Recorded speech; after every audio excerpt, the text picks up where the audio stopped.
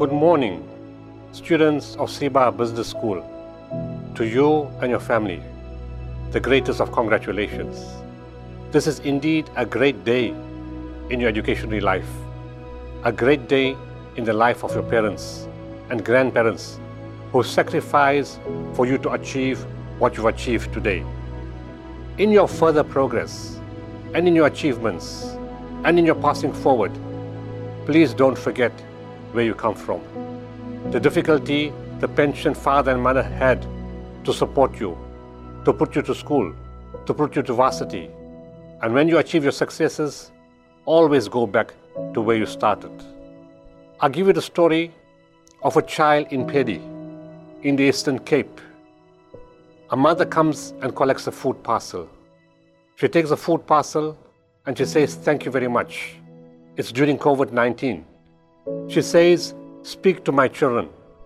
They will tell you the taste of every plant in this area. My children have been eating plants." Dear friends and students, we need to reverse that in our country. We need to go back and give back to our children and to our families. We see the children coming in the dumps, waiting for the dump truck.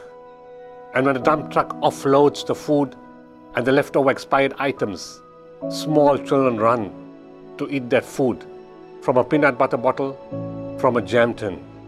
This is the difficulty which we as students, as society, have to reverse. I want to go back to where my life started in Gift of the Givers. I met a spiritual teacher on the 6th of August 1992, on a Thursday night. At 10 p.m., he tells me in fluent Turkish, and I don't speak a word of Turkish, but I understood every single word that he said. This is spiritual. He says to me, "My son, I am not asking you. I'm instructing you to form an organization. The name in Arabic will be Waqful Waqifin. Translated, it means Gift of the Givers.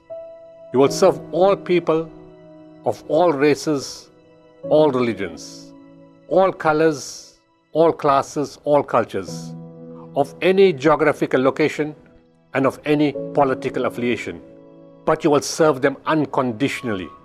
You will expect nothing in return, not even a thank you." This is an instruction for the rest of your life. Serve people with love, kindness, compassion and mercy, and remember the dignity of man is foremost. So if someone is down in the ground, don't push them down further. Let's use our skill, our learning to elevate people, to wipe the tear of a grieving child, to caress the head of an orphan, to say words of good counsel to a widow. These things are free. They don't cost anything.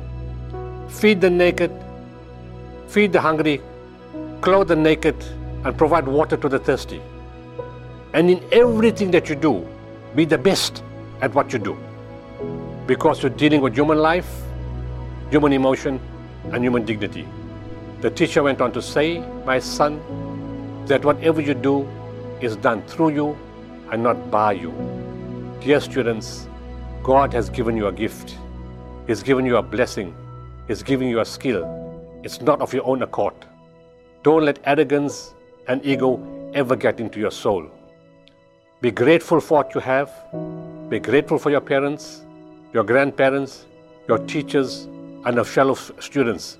And together hold hands and serve this country, serve our society, serve our nation, because everyone needs us.